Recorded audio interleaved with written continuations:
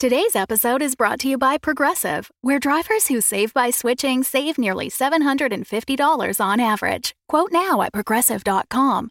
Progressive Casualty Insurance Company and Affiliates. National average 12-month savings of $744 by new customers surveyed who saved with Progressive between June 2022 and May 2023. Potential savings will vary. Thanks for supporting the Fable and Folly Network. Here's another show we know you'll love. I got this really strange email last night. I need to see what's going on with this mystery file. Hey, it's a map of a town called Ocean Bay. Someone sent these images to you for a reason.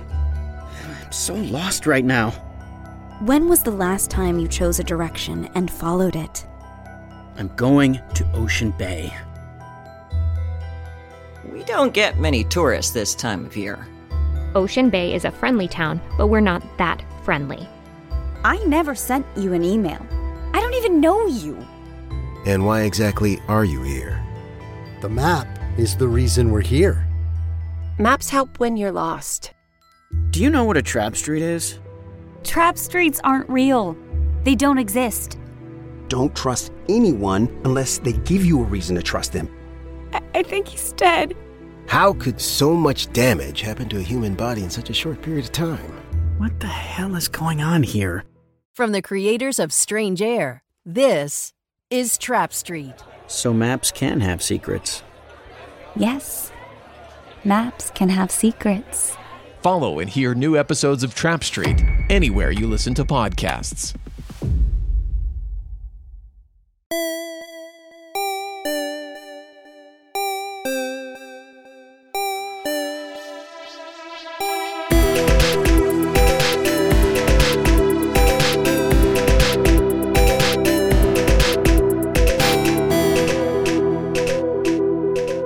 Hey everybody, Rev here. As I mentioned before, on our non-publishing days, every now and then we're going to share with you an episode from a show on the Fable and Folly Network. So today's offering is a show that I am personally invested in because, well, I get to be on it in later seasons. Dumbgeons and Dragons is run by Russ Moore, and it is a great cast, and they have a lot of fun with the game that they are playing. And Russ weaves many, many narratives at the same time, so many that he ends up having 3 different stories going with 3 different adventuring parties. What they have for you here is the first episode of their second season, where they do a bit of recap on the first season, so it's a great place to jump in. So I hope you do give it a listen and enjoy. And if you end up joining Russ and the Dumb Dragons crew, later on down the road, you'll get to meet Margaret, a monster hunter, as she joins with the crew to help solve the problems and save the future. Hope you've all had a great weekend, and we will see you next time.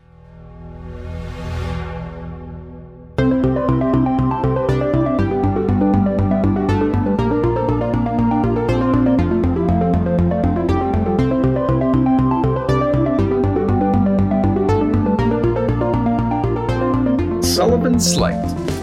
We find you in Luskin. So Sully is from a small village outside of Athkatla, and when he was 10 years old, a group of the Cult of the Dragon came and decimated his entire village, murdered his family in front of him. He was huddling in a pile, probably a pile of ruins, could potentially have been a wood pile. He doesn't really remember much from that time, but he was found cowering in the ruins by the head cultist, Akthar Tarvan. And he was taken by Athkar and indoctrinated into the Cult of the Dragons. And he was groomed to do their spy work. Being a halfling, he was really good at fitting into tight spaces, going places unnoticed. And for years, he was loyal and did recon for the cult. And he would bring back tales of, and let me, if this is right in timeline wise, at this point, after, he's been with them for 7 years or so, 7 or 8 years, bringing back tales of the decimators of dragons who are fighting back. Akthar sent Sully to Luskin with a group to learn higher skills, as he put it. Sully wasn't sure what that was meaning, but he went anyway because he saw what happened to people who said no to Akthar, and so went along without too much of a stink. So you're with a small group of cultists, and you're keeping, like you said, pretty under the radar. You're wearing more or less common or mercenary clothes. Luskin is a big travel city, so you fit in. There's no need to really hide. There's a lot of it's a whole hiding in plain sight thing. Unsavory fellows who you're with. One of them's name is Benty and Barty. They're brothers. You're kind of going merchant to merchant, just kind of seeing what they have available. And Benty, he comes up to you. He's like, "All right, kid, we got the job. So, you ready to go?" What's the job? Look, Akthar said you wasn't going to ask no questions. Yeah, he said you was pretty easy to just come along. Is that all I'm doing, is coming along?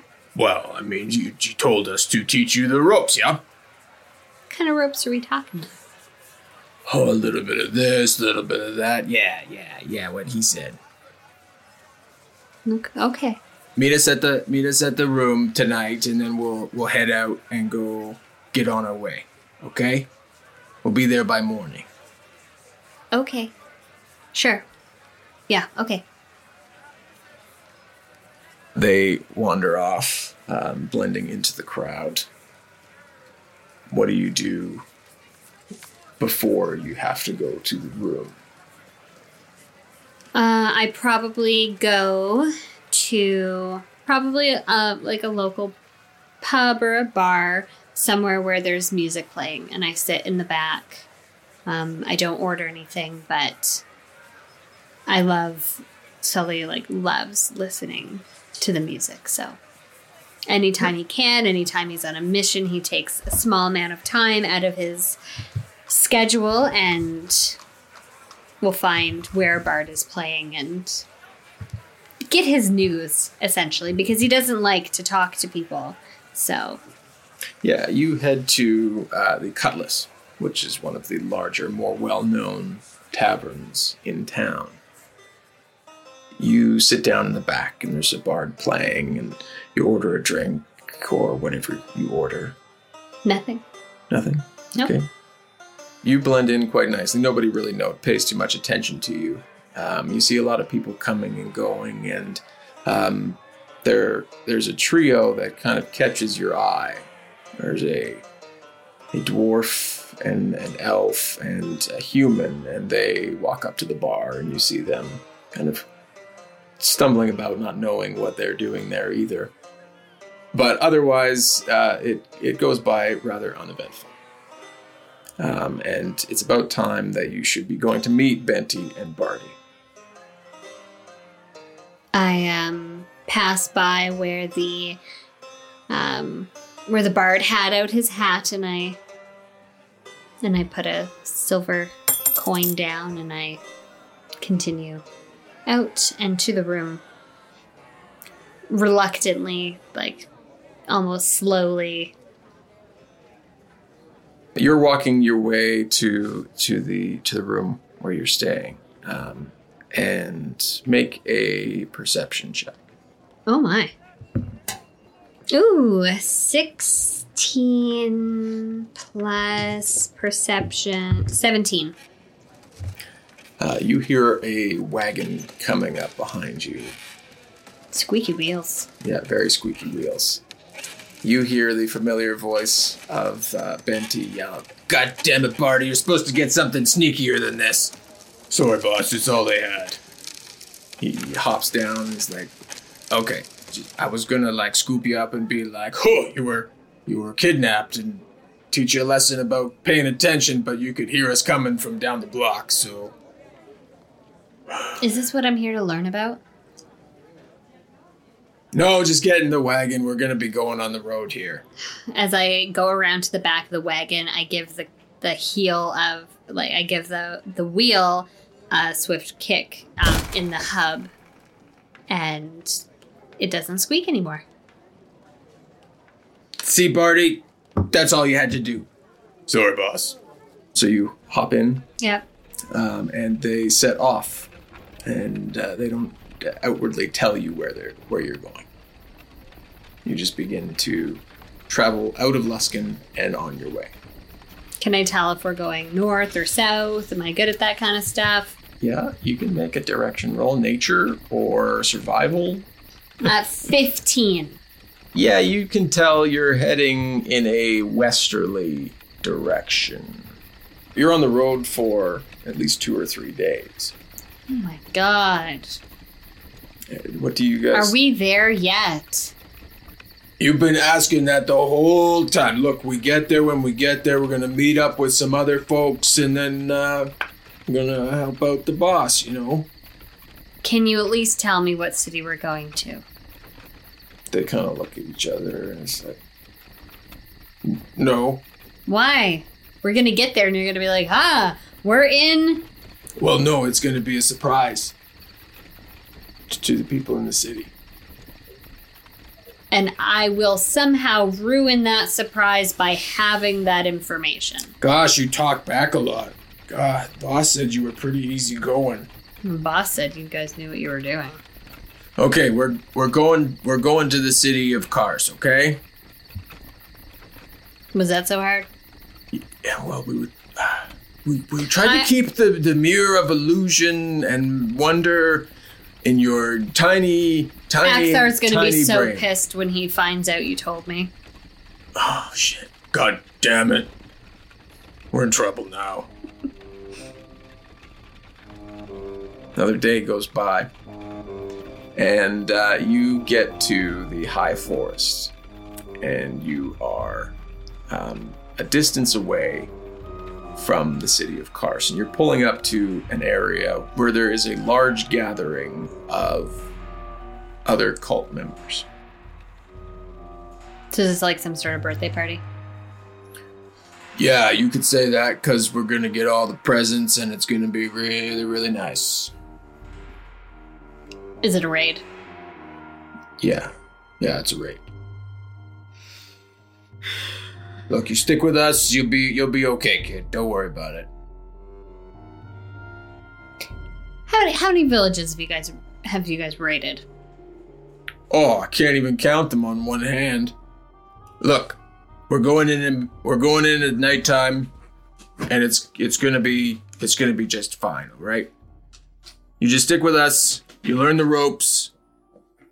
What are these ropes that you keep talking about? Look, what have you been doing for the boss? I've been going to different cities, seeing who's meeting up together, what kind of people are meeting in what groups, what they're talking about, and then coming back and giving them that information. Yeah, well, now we're in more of a, less of an information gathering situation, more of an item and house clearing situation. Got it? Good.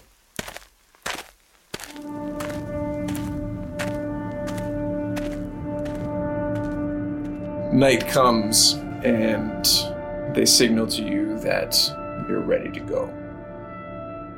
The entire cult begins moving towards the city. It's dark. The canopy of the forest covers it quite well. It's not a lot of light. You see some light within houses as you get closer to this city. The cult has this place surrounded. They've got any number of humans and drakes and wormlings all waiting to move. They get their signal, and everybody begins rushing into the city. They begin kicking in doors, setting fires. You hear people screaming as you're chasing behind Benty and Barty. What is Sully doing or feeling at this moment? Sully's never really been in this kind of situation. He's barely ever seen a battle, let alone been involved with one. His heart is racing. He's battling his feelings between following orders and the fear that he's feeling that's coming up, and he's not quite sure where it's coming from, but it's absolutely having to do with memories of this exact thing happening to his village when he was a child. As you see those memories flash in your mind's eye, Benty and Barty get to a door and they try to open it and it's locked. They kick it in and there's a scream from inside and a man rushes forward with a blade. He's tripped out the door and stabbed right in front of you at your feet by Barty. Benty then moves into the house and you hear more screaming. Barty pushes you into the house along with them. You see a woman and a child huddled in a corner, clutching various, what could be construed as family heirlooms. And they strike them down. Cold blood. They don't strike out. They begin gathering things into sacks as the woman and the child and the man out in the street, the life drips away from them. They fill up their sacks and say, "You're on the next one there, kid." What? And they begin moving towards the next house. I think I remain frozen in this living space, just looking at the mother and child, just completely shocked and horrified. Come on, let's go. Yeah, guys, I don't think this is for me. What do you mean this isn't for you? Well, I'm not a fighter, and this is a lot of fighting. Look, Barty, just pick him up and let's get going, okay? Barty begins to move towards you. I back up. He rushes at you to try and grab you. I try to dodge. Can I dodge? Dexterity saving throw. 14. You kind of stumble backwards and he reaches for you and he trips over a floorboard and falls down, and you manage to sneak to the side. The door is open in front of you. I rush at the door. You see Benty standing out in the street and saying, "Okay, hey, where's Barty?" "He'll be right there." And I rush in behind the house, so I make a hard right and rush in between the houses. You hear footsteps up into the building, and then he looks and sees, and he says, "Kid, I'm coming. Get back here." And then you hear footsteps in behind you. There's forest in front of you. I run into the forest. You hear footsteps keeping pace with you almost, and then you hear, "Ah, God, Barty's in the tree. I don't know if we're gonna get him back. We'll just say maybe he got shot with an arrow." Yeah, that'll go over well. All right. Boss isn't going to be too happy about that. You hear the footsteps stop and start to walk back towards. You hear screams and then an explosion. There's a large ball of fire that goes up in the city. I don't look back. I keep running.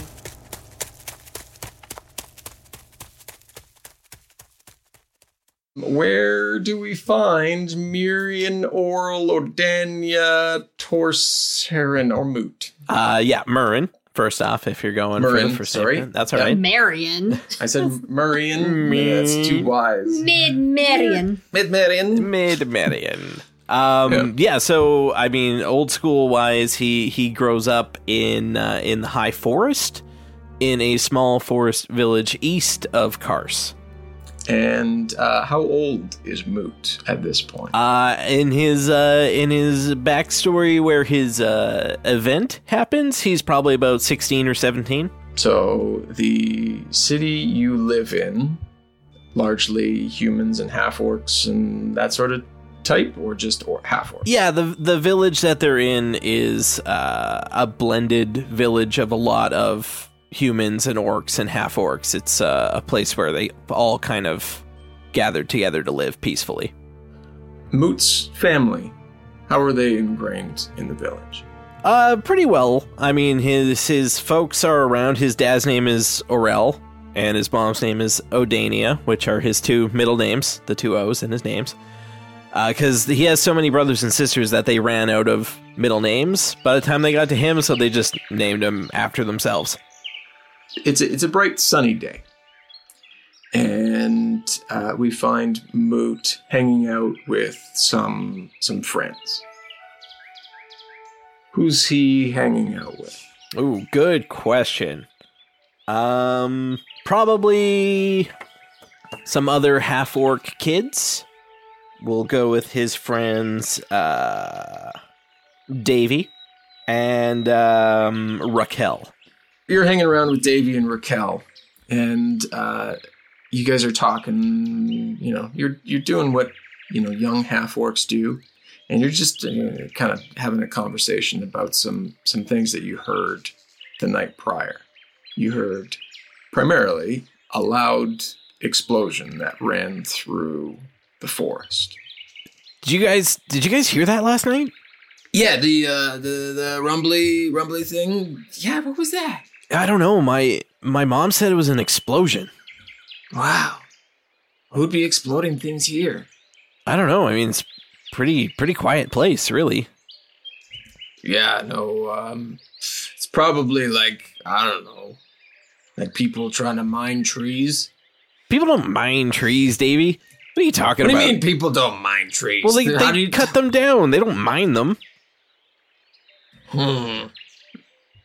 But my dad said that's how they make wood. I mean, I don't really know about that, Davey, but I still don't think you mine trees. Yeah, you're kind of a fucking idiot, Davey. Oh, jeez. Why do we keep him around? He's fun, so that's something. Yeah, I'm fun, right? I think that's good. I don't know. Sorry, explosion. Did you hear anything else about what it might have been? I mean, I don't know. My parents seem pretty concerned about it, but just, I mean, they didn't really say too much else in front of me, so it's hard to say. My folks are saying there's some weird stuff happening, like outside of the forest, like big cults or something like that. Have you heard anything about that? Oh shit! No, that doesn't sound good though. No, I don't know. They seem pretty cagey about it. Like they didn't want to tell us. Like maybe they were trying to hide something, but it doesn't seem very good if there's like people mining for wood over there. I mean, right, baby. Yeah, it's. Hopefully they leave the forest alone. I mean, that's our home. Yeah, exactly. That's all I'm saying. Oh well. Hey, maybe we go check and see with old man what's his nuts over there. You know, old man Barkley. Yeah, old man Barkley. See if he knows anything. Yeah, I guess we could go check with him. Let's head over there. Old man Barkley doesn't know anything. He'd probably tell us they can't mine wood. I mean, we've been telling you we can't mine wood. Okay, well, if he tells me, then I'll believe it. Okay, Davey. You guys carry on to Old Man Barkley's, which is just a rickety old shack at the edge of town. You see him sitting out in his front yard, just kind of enjoying a cup of moonshine. Hey, Barkley, do you know anything about what happened last night? We heard a big rumble, and my mom said it was an explosion. Moot, you gotta say hello first. That's how you start conversations. Sorry. Hey, Barkley. Hey, Moot. Davey. Raquel. Sorry. Been drinking my cup. You've been hitting the shine today? Well, when they tell you to stay at the edge of town, what else are you gonna do? Anyways, what was your question? What happened last night? There was something about an explosion nearby. Do you have any idea what's going on? Yeah, I did hear it. It did wake me up from my stupor. My dream. It's probably nothing to worry about. They've been like mining. Yeah, wood, right? No, Davey, they don't mine wood. They don't. I've been telling you for weeks, Davey. Oh, right. Anyway, there's some new mining things going up not too far from here. It's probably just that. Oh, okay. Well, yeah. I mean, that takes a load off. Thanks, Barkley. What do you know about the, hold on. What do you know about the cult situation things happening? I just kind of heard about this from Raquel. I don't really know too much. Oh, well, there were some folks passing through here that said, there's some cult things happening where there's this people trying to bring like dragons back or something. Oh, dragons are cool. Oh, yeah. Yeah, dragons are sweet, dude. Sweet. But I think what they're doing is, not the most good things. Oh. That's what they say anyways. It was just one group. I mean, they were probably just trying to swindle me from a shine. Yeah, well, you gotta watch out for that, hey? Right. So what are you kids up to today? I mean, I don't know. We were just kind of hanging out, walking around in the forest. You should get a job. I mean, I don't know. Like my dad's always looking for help at the mill, but he says I'm kind of too young still. How old are you? About to turn 17. Ah, when I was 17, I was working. I really thought there was going to be more to that. Nope, no more. I was working. I was earning a living. I had 16 kids of my own, probably. Wow, that's a lot of kids for that young in life. Well, that's what they called me. The man with too many kids for his age. Anyway, I'll probably let you kids get back to doing what you're doing. Kid things. Yeah, I guess we should head back. See ya, Barkley. Yeah. Come back anytime. I'll tell you stories. I mean, we probably won't. You head back to town and you spend the rest of the day, doing what kids do. Nighttime comes. Your friends all kind of rush back to their houses, and what does Moot do? Heads home for dinner as well. He usually helps out, setting the table, that sort of thing. Yeah, you get back home just as your mother is kind of finishing up the meal. You smell it as you walk through. It's one of your favorites too. What do you smell? Yeah, obviously smelling cutlets of some sort. Maybe pork cutlets. You walk through the door and you smell those delicious pork cutlets. And you hear your mom call, "Somebody come set the table." Nah, I'm on it. Oh, good. What you been up to today? We were out in the forest, and then we ran across Barkley, and he was... I told you not to go by old Barkley's. I know, but he's harmless. Harmless? The man had 16 kids by the time he was 17. Yeah, he was telling us about that. What a weird choice. Right? What were you going out there for?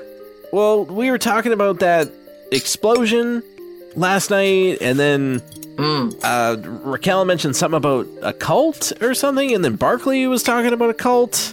I don't know, it was all really weird. Do you know anything about this cult? Cult? I heard something, but it didn't sound like anything too serious, just, what cults is as cults does. I mean, I don't, but okay. I mean, they were probably just mining trees. I really don't think that's a thing. Why does everybody keep saying that? I hear it's a new way to do it. Anyways, it's going to put the mills out of the business. Your father's not going to be too happy about it, but we'll just keep that between you and me, okay? Okay. Speaking of which, your father walks through the door and he sees you setting the table and says, "Oh, good job. You have a good day?" Yeah, it was pretty good. How was the mill? When are you going to come work with me? I mean, you've been telling me I'm too young, so I've been waiting for you to say this exact thing to me. Well, today's the day, boy. Okay, maybe not today, because it's the end of the day and the mill's actually closed. But tomorrow's the day, boy. Awesome, I can't wait. Can't believe I didn't say this sooner. That means I get to work less while you do more work. Because I'm training you. Yeah, that's usually how training works. Yeah. It's not twice as much work for the person training the new person at all. That's what I'm hoping for. Easy couple of weeks for me. Your brothers and sisters, those that are around, they come in and everybody sits down to a big meal. You go through the evening and it's about time for bed. Everybody goes and climbs in and your dad yells out to you, he's like, get some good rest tonight, tomorrow, get some good rest tonight. That's the sentence I was looking for. Were you into The Shine with Barkley earlier? No, don't go see Barkley. He's not good news. Anyways, what I'm saying is, big day at work tomorrow. Okay, great. I'll go hop into bed. You drift off to sleep, and you're not sure how much time passes, but it's a late sunset, and it's pitch black when you wake up. You wake up to the sound of screams coming from the streets. I hop out of bed and run into my parents' room. I say, "What's happening?" Your mother and some of your brothers and sisters, they're in the room. And your father is not in there. Your mother says he's out by he went to go see what's going on. Told us to stay here. Stay here. We gotta go help him. You and your two brothers are like, okay. Let's go see what we can help him with. You head out and the front door is open and you see people running and screaming and there's lanterns.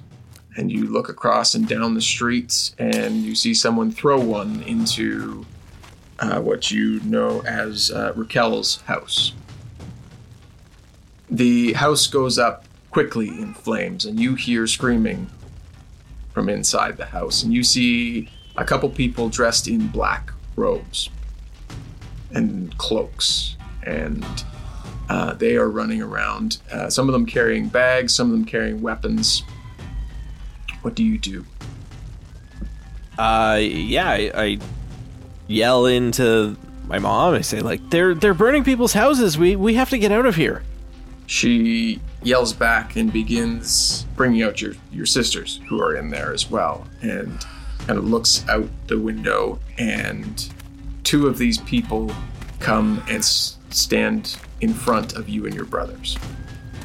And they say, "Look, if you don't put up a fight, we're not gonna hurt ya." Yeah, what he said. Yeah, I mean, please don't hurt us. Why are you burning people's houses? You kind of hear from behind you, three more people begin to move into your house. What? There's nothing in there. Just what's happening? Just don't worry about it, okay? There's things above you, kid, that you're not ready to understand yet. Now give us everything you've got in the house and nobody else gets hurt. You hear screams from inside your house. I'm gonna bolt for the house. Dexterity check. Okay. That's a 13. You manage to outrun one of the people behind you, and you get in, and you see one of the men with his arm raised towards your mother and your sisters with a sword in hand. I kind of shoot like the arm out, like, no! But while I'm doing this, a like beam of white light like streaks out of my hand and towards the man with his arm raised. The temperature of the room drops several degrees, and this white light hits this man, and he seems frozen in the place where he was. Your mother and your sisters scream even louder as they see what you have done. And I kind of look down at my hand like, what the fuck just happened? They run back into the house and into their room. And two men come behind you and move to grab you. And the same thing happens. This blue-white light emanates from your hand, from your bodies, and it freezes these people in place. And a rift seems to open up in front of you. And you see a deep purple-black energy. And you feel it begin to course through you. Something you've never experienced before. And the men frozen in place shatter to the ground. And I'm just kind of staring at both my hands like dumbfounded. Your brothers are standing watching from behind you and say, What happened? I don't know.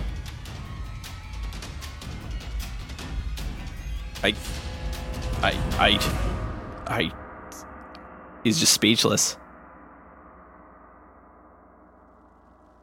You hear an explosion out in the town. And you look out the window and you see a lot of these men that you didn't recognize dressed in the dark robes. They run away. They have bags full over their shoulders. Screaming is still happening, but they look like they are fleeing the town.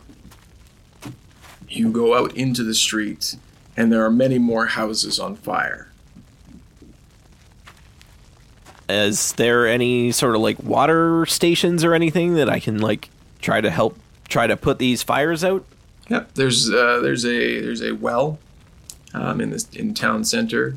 You see people running back and forth as quickly as they can, to little to no avail. The city itself is, by morning, half destroyed. And news spreads quickly about what happened with Moot.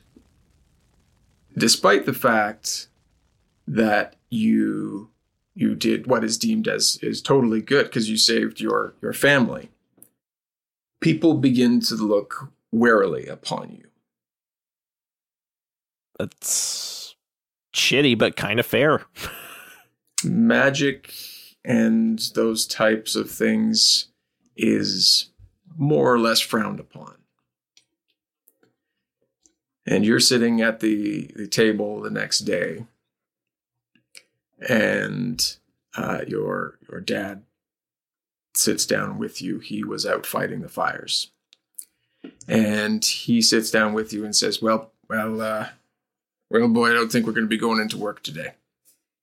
Not just because the place is burned down, but because we've been asked to leave. All of us? Well, most specifically, you, but I mean, we can't leave you. But I mean, everyone's life is here. You can't leave. I mean, the town needs to be rebuilt, and people need homes, and there's so much to do here. Yeah, you're not wrong. But what are we to do? Let our shining star, our lovely Moot, go out on the world on his own? I mean, I can't ask everybody to come with me. That's not fair either. I mean, I know the villagers are wary and they're worried. I'm worried too, because I don't know what's happening, but what if I left for a while and went to go find some sort of teacher who could help me harness whatever this is that I've got going on, and then I can come back? Teachers. Where are you going to find a teacher? Well, I mean, who even teaches these things? I don't know, but there's got to be somebody in like Neverwinter. There's all sorts of magicians and things. Sure, yeah. Neverwinter. All right. Yeah, okay, sure, yeah. How about we think the day on it, and then we'll decide whether your magician teachers are real, and then, or if we're going to go be realistic about life and go find somewhere else to live, and then just maybe, I don't know, put gloves on you so you don't freeze anybody? I mean, I guess that's it's. I guess that's an option, but this is. I'm worried. What if this happens again and it's someone that's not trying to kill us that I hurt? I don't know what to do here. Let's just think on it. They've given us a day. We can sort it out. We'll sleep on it. Figure out what we're going to do in the morning. Okay. You go through the day. I don't know how much going out you do. Not a lot. Doesn't seem like everyone's too fucking happy to see me. But night comes, everybody kind of nestles in and goes to sleep. You're lying awake. I pack a few belongings in like a knapsack sort of thing. Write out a brief note that says, I'll come back when I can. Gone to get some answers. All the best sort of thing. And I sneak off into the night.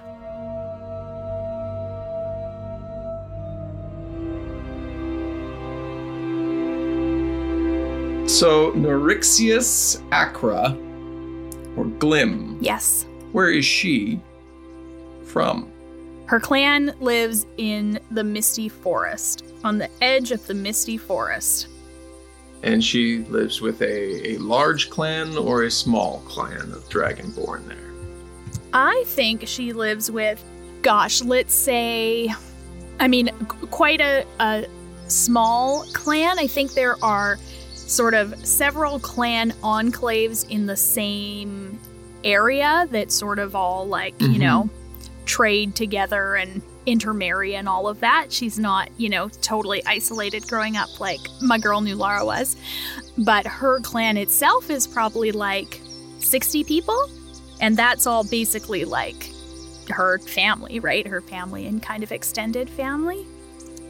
Dealings with outside, like you live in pretty much like a community solely based on Dragonborn. Yes. Probably a little bit more maybe not sheltered, but there's probably only like passer-throughs of other races. Yeah, definitely. So that is predominantly like the people she has been around, the people she has grown up with, like bards come through every once in a while. So that's how they, of course, like get their news. And so she sees different races that way. And they're always kind of, like adventurers and whatnot that kind of roll through. But otherwise, yeah, she's grown up with Dragonborns. Your family, they send you off somewhere. Not because of it, for any reason, just to kind of go get resources. But you say perhaps Glim is a good hunter-gatherer, or perhaps she might actually be not so much. Not so much. I think that Glim, she has, thus far in her life, she's only 25, has sort of been like almost literally the golden child. Like she has been Glimmer. She could buy on her looks a lot. Not necessarily her looks, but because she and her clan and the surrounding enclaves like all sort of believe that she is destined for something great and have since she was very small. Not necessarily something great, but they believe she is, a million generations later, a descendant of Bahamut. So she is like kind of spoiled. She is like a good person, but hasn't faced a lot of struggle in her life, let's say. Let's take that a different way then. There's a bard that's come through, an orc, long tusks, and he comes through and he's telling tales of battles going on in Faerun. You watch his songs and you listen to his stories, and you come to learn through them that there is perhaps something that you might have been shielded from or just not told by some of your elders, is that there is a cult of the dragon, and they are trying to rise Tiamat, who is the polar opposite to Bahamut. The bard is singing in the center of your village.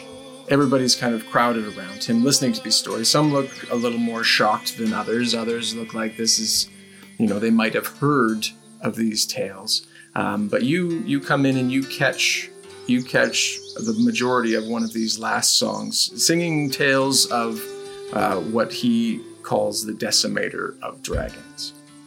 And as he wraps up, everybody kind of claps and gives him some change and food, and begins going about their day. So he's tidying up his stuff up at the front. What does Glim do? Well, I'm gonna go talk to him. Excuse me, sir? Yes. What do you surely, please don't take this the wrong way, but surely you must be exaggerating a little bit about the state of the world. I mean, Tiamat couldn't be rising. That's crazy. Oh, no, my dear. Yes, the world beyond your village here is, how do I say, going to the shit.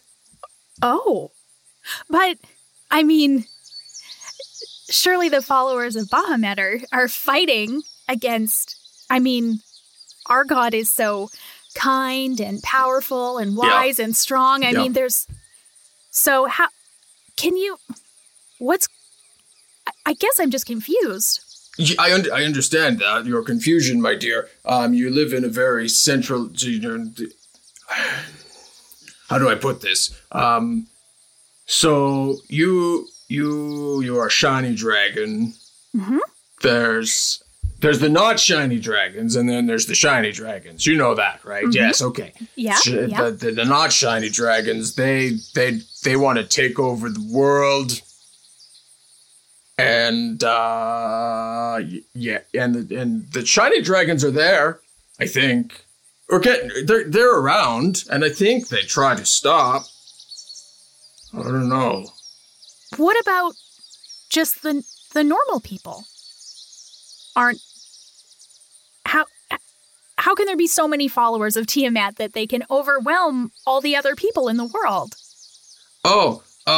Yeah, they have lots of things where they take in all these people and they destroy their villages and they steal all their stuff and oh boy, they make it very difficult for people to be around. So lots of people have been fleeing from them because there's not a lot of warriors, but some warriors, the Decimators of Dragons, as you heard, they are standing up for what is good and what is right, and they are the ones who are leading the battle to try to stop. They must be very brave and smart warriors. Yes, they are the bravest and the smartest. I think I met them once. They were okay. Well, sir, thank you for coming and seeing us and telling us the news. And I give him some, coins and food and stuff. And then I go to try and find my parents. Thank you. And you head off to where you think you'll find them. Where is that exactly? Probably. Well, I guess, everybody was just kind of there, watching the bard. So I think they're probably just like walking back to our domicile. So their names are my parents, Spark and Bean. gonna have to help me with mother and father here, or mother and mother, or father and father. I don't. I like that. Okay, yes, mother and mother. Spark and Bean. Perfect. Yeah, you catch up to them as they get back to your home, and they're kind of just entering the door, and they see you coming, and they're like, "Oh yes, come in, Glenn." And they open the door for you as they see you running up. Mama, because they have to have different names because they're both moms. Did you know that that's happening in the world? That this cult is trying to rise Tiamat? Oh, you heard that, did you? I did, and then I talked to the orc bard, and he told me, I mean, things are really terrible. Yes, things seem to be. We've heard from more than just that bard that things are not well. In fact, some of our own have gone out to see if they can help, and it appears that dragons and dragon type are trying to do things that would hurt others right now. Well, don't you think it's our duty to stop them from doing that? Surely we can't just stay here and do nothing if Tiamat might be rising. I mean, that is... For the love of Bahamut, we couldn't possibly just let that happen. We have to go do something. You see them kind of look between each other, and one of, we'll say, Bean. Is that Mama or Mom? Yep, that's Mama. Your Mama, Bean, she kind of rolls her eyes a little bit at Spark, your mom. And your mom says, Glim, we've been trying to keep you from what is happening. And I feel like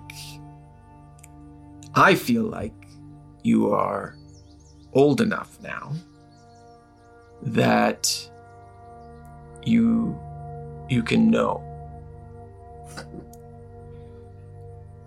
The world is not a great place for our kind right now. There are many people who look to either recruit us to make us slaves to larger dragons, or to harm us because they don't understand who we are.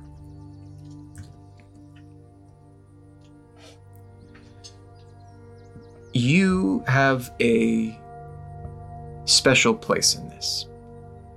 And being your mama, she kind of crosses her arms and walks into the next room.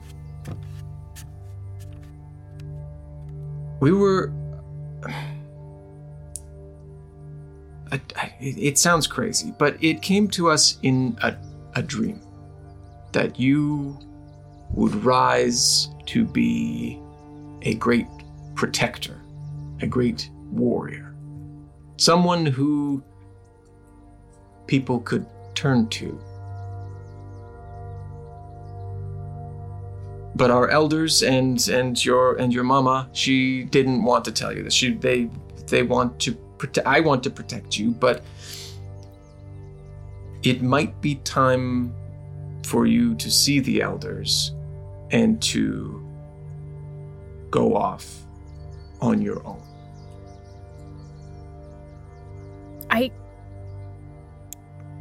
I think that I have to. I mean, surely I'm not so worth protecting we can let Tiamat rise. I mean, that's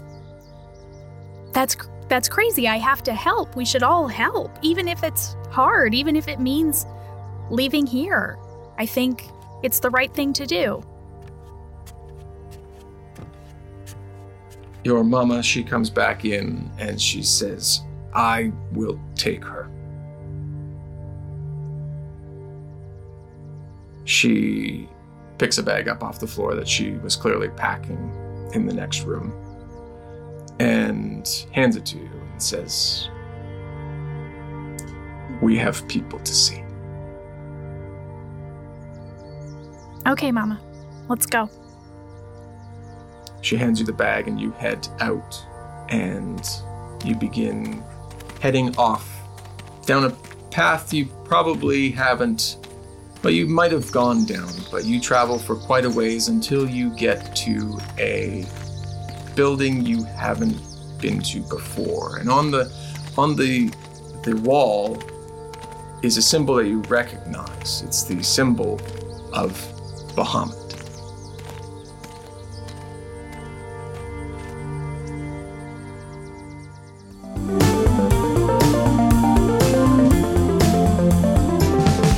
Oh, hey there, fans of the Critshow. It's me, your Dungeon Master, Russ Moore. Thank you so much for listening to this episode of Dumbgeons and Dragons today. It is an introduction to our Season 2 characters, Moot, Glim, and Sully, which we ran towards the end of Season 1. There are a couple onboarding points. You can come start with us at Season 1, Episode 1, and come right on through as we try to stop the rise of Tiamat. And then Season 2 with these new characters and old, telling stories of comedic heroism and blunders. We hope that you enjoyed, and we hope to see you over on Dumbgeons and Dragons. You can find us wherever you download podcasts or at dumbdragons.com. But until then, we hope you have a wonderful week, and we hope to see you on the adventure. Bye for now. Dumbgeons and Dragons is a Dumb Dragons production. The Fable and Folly Network, where fiction producers flourish.